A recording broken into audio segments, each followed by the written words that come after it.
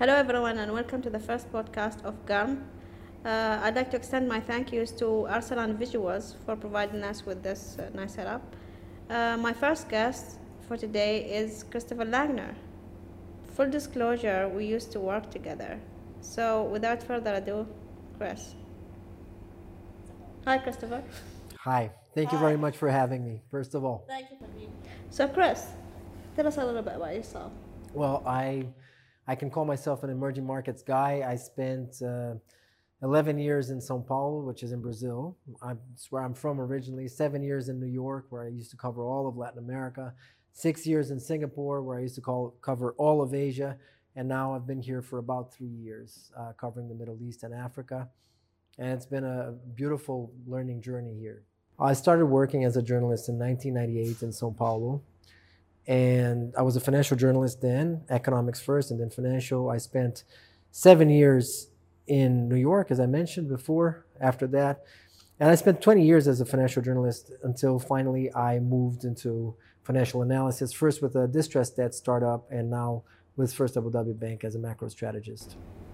You've actually seen three bubbles throughout your life: the dot-com bubble, the 2008 financial crisis, and the one that we're going through right now. So can you tell us how these are similar or different to what we're seeing at the moment? Okay, well, interesting. I've seen two bubbles. I'm not sure I can call this one a bubble, and I'll tell you why in a second. But I've seen more crises because, as I told you, I started in 1998, and in 2002, Argentina defaulted on its debt, and that was a time when there was the Latin American crisis. So I saw that one very close up front. I interviewed the Minister of Finance for Argentina at the time, a guy called Domingo Cavallo, 3 months before they defaulted. So I remember that one very clearly. The thing that you want to look at a bubble is when there is too much exuberance, when you're only buying something expecting to sell it to the next guy for a higher value, not because of its inherent value, but just because you think that people are going to pay more for it. And this was the case in the dot-com bubble, as you just mentioned. At one point, you had companies that were trading simply on the number of clicks that they had. They would do an IPO and they say, my website has 10,000 clicks, and that was the valuation. There was no forecast of earnings, and people would buy that stock knowing that the next guy would buy it for a higher price. And the same thing happened with the housing bubble in the United States. And full disclosure, I got caught up in the dot-com bubble. I was working for a startup when the dot-com bubble hit Brazil, and I was laid off. And I was in the US when the home price bubble happened. I moved there in 2004. I left in 2012. Funnily enough, I bought a house in October 2008. So I saw those very up close, very close front. And again, I remember, for example, this gym teacher who didn't have a place to live until mortgages became so easy in the United States. And within 4 months, he had 5 houses. And he was expecting that he was going to sell all of them within a year at a 20% profit. So this is the hallmark of a bubble. You don't see that now. You see some people getting excited about stocks, but stocks still have inherent value. Even the people who are professionals can see value going forward in stocks, whereas, again, it may be the case, for example, for Bitcoin, because Bitcoin is something where you only buy it expecting that the next guy is going to buy it for a higher price. But that's a whole other discussion. What I'm seeing as a difference is that the economy in 2008 and 2000 were actually fine. But there's this segregation between the economy right now and the stock market. What's going on? Can you elaborate on that? Well, yeah. So it may have happened to you. It happened to me last year. We were sitting at home. We weren't able to travel. We weren't able to go anywhere. I even did some internal traveling in the UAE, which was amazing. But what that resulted in is I had more savings. And if you look at the savings rate in the United States, the average savings rate over time is about 6 to 7%. It's currently at 15%. When you have a lot of money in savings, you have one of 3 things that you're going to do. You're going to pay down debt, which I did, or you're going to spend, which you couldn't, or you're going to invest. Now, if you invested, and that's what a lot of people did last year, that means that the price of assets is going to go up, as it did. If you pay down debt, that means that the leverage in the system goes down, and effectively, in some ways, the price of assets goes up. And if you spend, which you couldn't, but you will be able to, the economy goes up. So what's going to happen now is that third part, the part where we spend, is going to kick in once finally all the vaccination is done, and then the economy is just going to take off. That's my belief, at least. In 1929, Joseph Kennedy wanted to get his shoe shined. And then he went to the shop to get his shoe shined, and then the shoe shining boy, was giving him stock tips. So Joseph was like, if this boy is giving me tips, I need to get out. So not only did he liquidate his position, he also shorted the market. A few weeks back, I saw things about Bitcoin hitting all-time high, and people on Twitter were given recommendation about stock picks when they didn't know anything about the market. They didn't even get in. They just got in recently into the market. So I guess what I'm saying is, what is Bitcoin, and what do you think is happening right now? Okay, well, look, Bitcoin is just a piece of code. And I know I'm going to get a lot of hate for saying that, because I've written that when I was a columnist at Bloomberg, and I got so much hate mail, it's not even funny. People trolled me on Facebook. I'm not even on Facebook anymore. But it's just a piece of code. It's an entry into a ledger. That entry happens when two different pieces of code meet each other, and there's a verification that they connect through a mathematical equation that happens by a third party. So it's somebody else, which is the miner, verifies that these two pieces of code match, and then there's an entry in the ledger, and this entry cannot be changed. This is the important thing. Once it happens, it cannot be changed. You can make another entry. So every transaction creates a new entry in the ledger and creates a new coin, let's call it, a new hash, right? It's just that.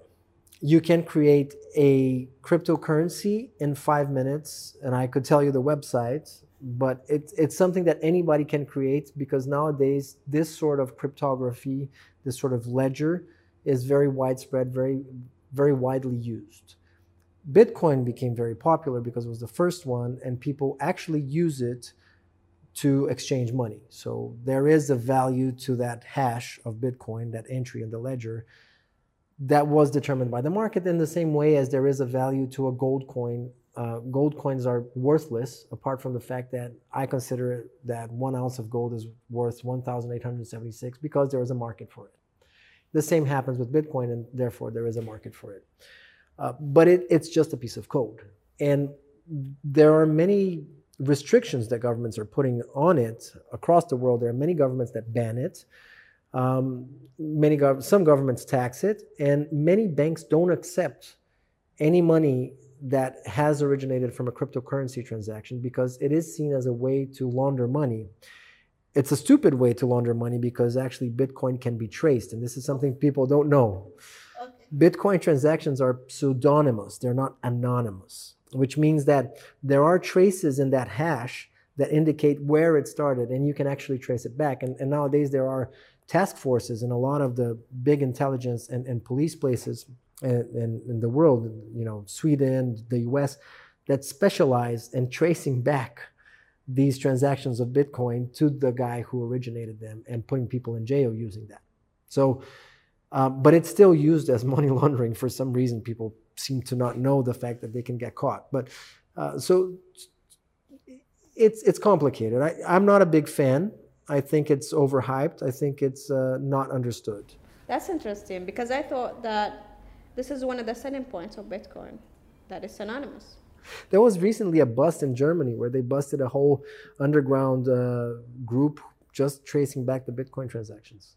This happens quite a lot, actually. Wow. What do you think about the situation where people are just flocking to the stock market? Few of my friends took the stimulus checks in the United States and that just injected the cash into the market. How will that affect people financially? Oh, some people made a lot of money, clearly, right? But yeah. It's not a bad thing to have retail getting more involved in the stock market. That's a misconception, I think. When common people start getting involved into the stock market, it gets more volatile, but it also sometimes goes up more. In fact, recent case in China in 2015 when they had the boom and the bust in the stock market. When the stock market was up more than 100% in 6 months, it was because all of a sudden people woke up to the stock market. So the common guy was in, and they were in big, and they were making money, and then the government pulled the plug and it crashed. So this is one thing. It's not necessarily a bad thing to have retail investors in the stock market. It can be seen sometimes as a sign of exuberance, and that was the case during the dot-com bubble. Towards the end of it, in fact, when the dot-com bubble started to burst, institutional investors were selling the market, and retail investors were still buying it, and the market was already trending down. And you could see by the participation of retail investors increasing at a time when institutional investors were already selling and the market was already crashing. The participation of retail investors now is still well short of what it was in 1999. So it's not a marker of a bubble yet. Okay, so GameStop, AMC, what is happening? Well, I can't talk about a specific stock for reasons, because of compliance reasons, but I can tell you what happened. Yeah. So this is something common actually, and some analysts actually follow very closely what is called the short interest in a stock, which means when there are too many people shorting a stock, there could be a squeeze where the stock price all of a sudden goes up if there is a spurt of buying in that stock. So this is something that is not new for people who are experienced in the market. They tend to follow that, and they know that even a stock that sometimes has a lower inherent value can shoot up 10-20% in a month just because there is a technical factor where there are too many people who are bearish on the stock, and all of a sudden it starts going up. Now, the way it works is a little bit like this. A short sell, there are different ways of doing it, but the most common way is you borrow the stock and you immediately sell it out at the current price. And you say, I'm going to pay back this stock in a month, and you're going to pay a small premium on that. But what you do is you expect that in a month, the stock price is going to be lower. Yeah. So in a month, you're going to buy it, you're going to pay back the stock, give back the stock, pay the premium, and you'll still have a profit. If the stock price starts going up, your P&L, your profit, starts becoming really bad. And as it gets worse, your reaction is going to be, I better buy the stock sooner before it goes even higher and I start losing even more money to pay back that stock and stop paying the premium. Yeah. But when a lot of people do that at the same time, the price goes even higher. So it becomes a spiral up. And this is what happened with these two stocks that you mentioned, where in fact some hedge funds lost billions on that one. So, it's something that experienced hands watch. It's interesting, and it's interesting that retail investors are realizing it now too. Short sellers, what do you think about what they do? There are different kinds of short sellers. There are the long short funds, which are just your normal hedge funds that has a long position and a short position, and they see value in some stocks, so they buy those stocks, and they see some stocks that they think are overvalued, and they short those stocks. They are part of the reason why these stocks that you just mentioned went up so much, because they have to keep a neutral stance. So if they reduce the short, they also have to reduce the long. Yeah. So this is why the stock market sell off last week. So those are normal. They've been around for more than 20 years. It's okay. There are short sellers, and this is something that's happened more in the past 10 years, where they usually put a short position first after they have a whole case around it, and then they publish bad research about the company, and the stock price drops. Now, I personally think that to some extent that is market manipulation, but so far the regulators haven't thought that. They play an important part in some cases. For example, Carson Block from Muddy Waters brought down a number of companies that had questionable accounting, including one that a Chinese company called Sinoforest was one of his first big wins. And funnily enough, his first research report on Sinoforest actually didn't point at the real problem. The real problem surfaced later, but he was the first guy to ring the bell and say, this is a problem. And then all of the trouble started coming out of the company. So they like to claim that they play a part in keeping accounting honest, keeping companies honest. But I also question the way that they do it. So, but I don't know. So you think we need more financial specialists on the market as a whole? Because what I got from what you mentioned, even in the muddy water example, these people didn't even point out the real problem. They didn't even find out what was wrong in the beginning. They found other things that were wrong. They're like forensic accountants that really look into. Unfortunately, I think what has happened with the financial industry over the past decade is margins have squeezed a lot. And this is a regulatory problem that came out mostly after the 2008 crisis. The way that banks were forced to account for their research, and they couldn't put bank money into trading anymore. So the value of research fell a lot for the bank as a generator of revenues. And because it fell a lot, then all of a sudden you had research analysts that had to do a lot more with a lot fewer resources. So if a research analyst before might have had 4 stocks that he would follow, he now is following 40. There's no way that you can do a really good job about following those 40 stocks so well, right? To the point that you're going to be nitpicking and finding all the fraud. So I think this is more something that the regulators will have to think about going forward. And in some ways, the short selling versus retail discussion might start bringing up some of these issues, which are issues that need to be addressed.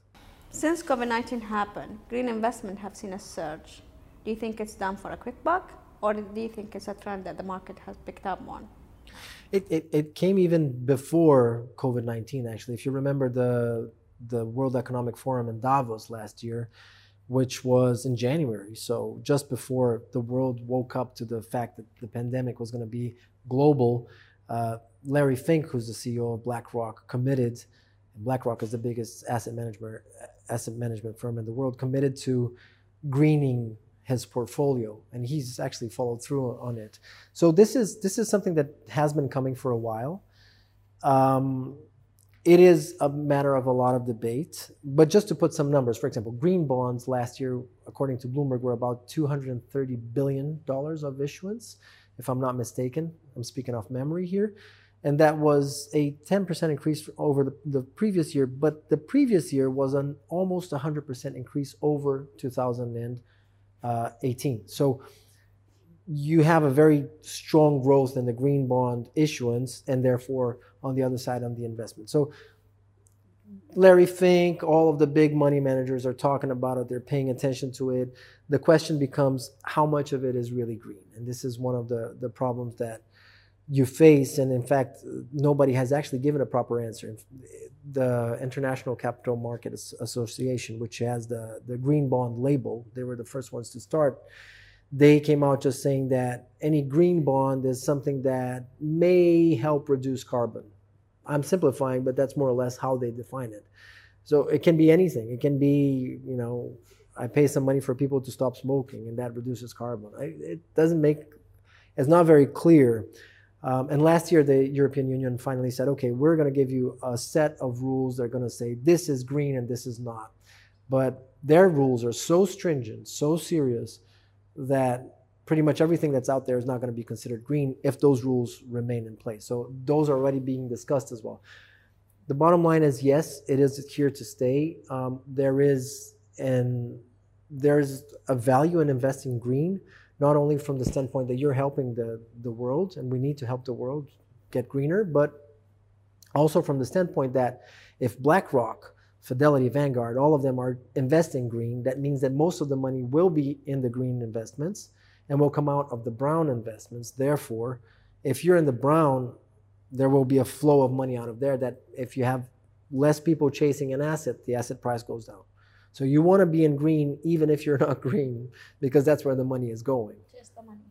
So another question I got is, what are the greatest lessons you have learned throughout your career? Oh, that's a good one. I think be skeptical is the first one. Be cynical. Never trust anything for face value. And especially in finance, there's a lot of, there are a lot of people out there that come and offer you very high returns that are super safe. There is no such thing. If there were high returns that are super safe, that guy wouldn't be selling it to you. Okay, you have to do your due diligence. You have to understand your own risk aversion. You have to understand what you're willing to lose, what you're willing to win, how much you want to make, and what are you willing to risk, and really read the fine print. This I think is the biggest lesson I learned. Read the fine print. The other thing is don't panic. I went through that. Don't panic both ways. Don't do fear of missing out. I told you I bought a house in 2008 in the middle of the crisis. And at that time, I thought, well, prices have already dropped 15% in the US. I got to buy now. Well, if I had waited for another year, they would have dropped another 15%. So that was the panic of I need to get in now. So fear of missing out, forget that. Don't panic. And don't panic on the other way too. I sold my stock portfolio at the time in December 2008 because I thought that the market was going to keep collapsing. That was almost the bottom. The bottom was February 2009. After that, it just went up, up, up, up, up, up. So if I had just held it together, waited, I would have actually seen all my losses be recovered. So don't panic. Don't panic about getting in. Don't panic about getting out. If I'm going to invest in emerging markets, you are the expert. What should I take into account? Yeah, emerging markets, the reason why some hedge funds love to invest in emerging markets is because they are not so efficient. There's a information gap. For instance, I was once a speaker in a panel in a very emerging market. It's considered a frontier market. I'm not going to say the name because I'm going to tell a story that's a bit... And I was moderating a panel with the three main brokers in that emerging market, stockbrokers, the owners of the three biggest stock brokerages there. And before the panel, they were joking. They were saying, oh, we always meet for coffee on Fridays, and we determine what's going to go up and what's going to go down. They were only half joking. That actually happened. So unless you know the emerging market, be careful. That's where most of the money can be made right now. In fact, we're very bullish in emerging markets, but you have to understand the dynamics, the government dynamics. You have to understand the relationships of the companies with the government. That's very important, for example, in China. If you invest in a Chinese company, you have to take into account what is that company's relationship with the government. Look at what happened with Ant Financial, if you need an example, right? It was unclear. Jack Ma questioned the government, and his IPO went through. Now, in fact, now they're talking about the IPO coming back because he certainly would have made amends with the government. But these are important things you have to take into account. Who is behind the company? That's also important. In some emerging markets, and Brazil, unfortunately, is one of them, Indonesia is another one, some people are very good at taking the money of foreign investors and running away. So know who you're investing with. At the same time, in Indonesia and in Brazil, there are amazing companies that are great investments, but you have to know who's behind them. This is important. Know who's behind them. Understand the emerging markets, understand the government regulation and how it deals with the various companies you're investing in before you get involved. That's a very valid point. I don't know if I've told you this, but we have GARM in Brazil.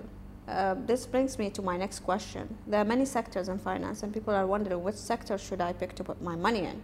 Asset allocation, basically.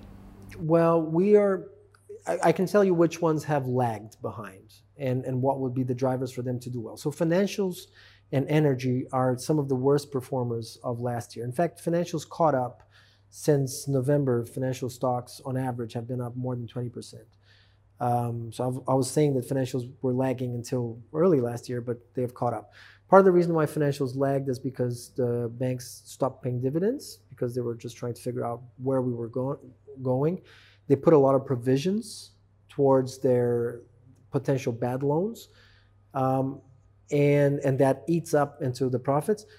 And what could happen now is that these provisions get reversed. So this is money that they set aside and they say, oh my God, there's a lot of people who are not going to pay the bills. And once these people start paying the bills, and what we have seen is that the defaults are much lower than expected, infinitely lower. It's like some of the forecasts were for in the US 14% of defaults, and now we're seeing closer to 4%. So it's much lower. So some of those provisions get freed up. And once they get freed up, that goes back into the profits. And they can start paying dividends again. And that's why financials have done so well since November, because people started to price in that move. Energy is another one where they have really lagged. They're still behind, because people are expecting oil prices to remain low for a long time. And at FAB, we don't believe in that. We think that actually oil prices are going to pick up. Right now, the Brent crude is trading at 58.7 today. And this is in line with our prediction of an average price for Brent crude of 58 this year. If that does play out, the oil companies and anything related to oil, including GCC, will do very well. And this is part of the reason also that we're very bullish on local stocks here in the UAE. I can vouch for this because I've seen a surge in financial stocks myself. Buy and hold is always good. As I mentioned, don't panic. And, I know a few people who panicked last year when the market was tanking and then lost a lot of money and then tried to chase it when it was going up and then lost a lot more money. So buy and hold is always the best strategy. If you're investing, try to invest for the long term. Try to just turn your eyes to the side and not see what's happening when it's too volatile. Now, that said, a lot of the gains in a stock market happen in very few days. If you look at, for example, financials, is a good example. I just gave it. Financial stocks in the US all the way until November were in the red. And then in the past 2 months, they've just shot up. So, if you have a big chunk of money and you want to go in, it's good to try and find the right time to go in, although that's dangerous because honestly, there's a lot of research that shows that it's almost impossible to find the right time, and people who say that get the right time don't. They get the right time today, and tomorrow they get the wrong time, and their losses make up for their gains. And on average, there is no such thing as timing the market. So it's always better to buy and hold. In fact, the best strategy, if I may, is to just put a little bit of money every month. Because then if something is cheap today, you bought it a little bit of it cheap. It's expensive tomorrow, so you bought a little bit of it a little bit more expensive. On average, you're getting a good price for it. So this is the strategy that I think is the most effective. I actually agree with you. I told people on Twitter to do this. Find an index fund, dollar cost averaging, put an amount each month, and forget that it ever exists. You'll make money out of doing this. There are a lot of index funds, and you have to choose one ultimately. What are the criteria that you have to look for in an index fund? Well, the first thing is choose the index, right? Yeah. The second thing that goes with any fund is find out who the managers are. What is their tenure? How long have they been there? Is this the only index fund there is for that index? And there's something called a tracking error. If you're looking for an index fund, you want the lowest tracking error possible. And that means how close to the index itself does the fund perform. So if the index is up 10% in a year, the fund is 9.98% up. So that's a very low tracking error. That's good if you're looking for an index fund. And finally, the fees, right? But be careful because sometimes something that's very low fee might have a very high tracking error. Read the fine print as well. I'll give one example. Last year, a lot of people were trying to predict that oil prices were going to go up, especially when oil prices went into negative for the WTI. And it turned out that the index funds didn't repeat exactly the oil performance because they weren't buying oil physical. They were buying derivatives on oil. So those derivatives had a different performance from the actual oil price. So make sure you check the fine print too to see if the index fund, how much of that index fund can be invested in derivatives, can be used to short, and so on and so forth, because that also makes a difference in the performance. For retail investors or someone who's relatively new to investments, okay, I'm getting into the market and I want to get into an index fund. Where do I find this information? Like, who's the fund manager? What are the fee structure, etc., etc.? That's usually the basic fact sheet for an index fund. They're going to indicate what the index is, what's the performance of the index over 1 year, 3 years, 5 years. What is the performance of the fund over 3 years, 1 year, 3 years, 5 years? There will be tracking error. There will be a Sharpe ratio, which is risk rewards, but that should be more tied to the index. There will be the name of the fund managers and how long they've been in the position. That should be easy to find. And it's usually on the fact sheet. Well, Chris, it's been a pleasure. Thank you. Thank you for coming. Hopefully we'll see you in the second season. Yeah. The podcast. Good luck with Garm. Thank you. Thank you. So Thank much. you. Thank you.